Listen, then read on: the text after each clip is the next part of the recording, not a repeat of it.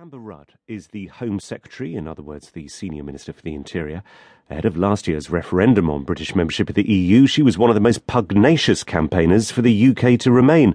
She said Brexit would be, I quote, bad for the country, bad for the economy, and could cost jobs. Has she now changed her mind? Well, what's changed is that the British people voted to leave. You're right, I campaigned to remain, and it was a tempestuous time. There were arguments made on both sides. But when on June the 24th we voted to leave, I was determined to try and do my best to make sure that this was a success. And what the Prime Minister set out today was her ambitions, some clarity on why we should be positive about it, and I'm determined to try and make that happen. But just in terms of your considered opinion, I guess it might be a novelty for a politician to say, well, my opinion has changed. No, it's not really about me. I think that people voted for this outcome. The fact is, the circumstances have changed, not just in terms of the outcome here, but also we have received a sort of welcome from the US. Nobody expected that particular outcome. Monetary policy was put in place to try and address potential difficulties, and we're now at a place, which we've arrived at after 6 or 7 months since the vote, where I can be genuinely optimistic and positive about the opportunities that lie ahead. Well, let's try and drill down into the detail of how this might play out. Let's talk, first of all, about the single market, the area inside the European Union that allows for the free transfer of goods, of people, of capital and services.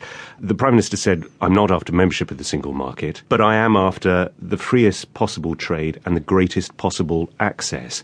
Observers looking in, particularly from the rest of the European Union, say, well, those two things are simply not compatible. Well, I think it's because she has been listening to the European Union that she ruled out today being in the single market. You're right, it's about goods, capital, people and services. And what the EU has said is that you cannot separate those. And given that we have said we are now going to be controlling our borders, we are facing up to the fact that we are not going to be in the single market. But we do want to have the widest possible access, and that will be part of the negotiations.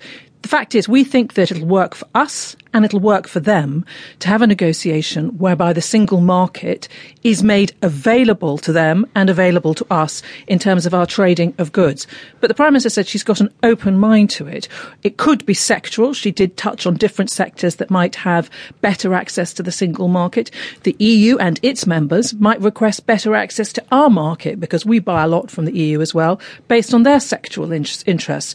This is all to be laid out in front of us. It is all to be laid out, but have been set very clearly. No, indeed, but we've already had, for example, from the European Parliament's chief negotiator, Guy Verhofstadt, the former Belgian Prime Minister, he said that the idea that you can have the greatest possible access to the single market without any quid pro quo, particularly over the free movement of people, is, his words, an illusion.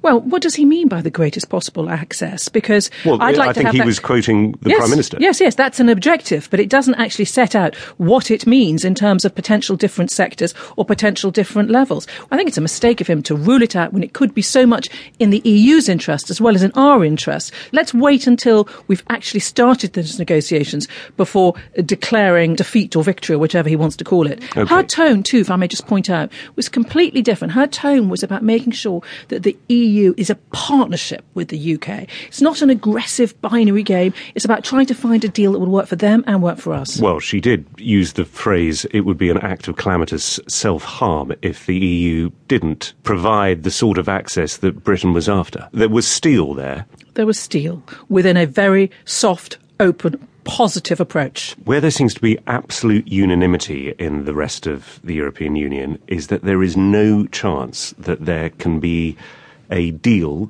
that will wrap all these things up by the time the 2-year process of withdrawal has concluded.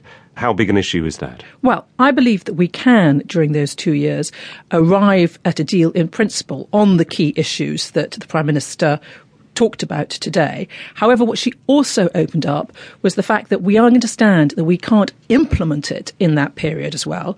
So once that deal has been agreed in terms of the high-level principles, we can then spend some time phasing them in. But this is what the rest of the EU is saying, is there will not be that new arrangement sorted out within 2 years. And all the examples that we've had of EU trade deals with outside actors has been that they've taken years and years and years. But this is the first of its kind. Nobody has tried to leave the European Union.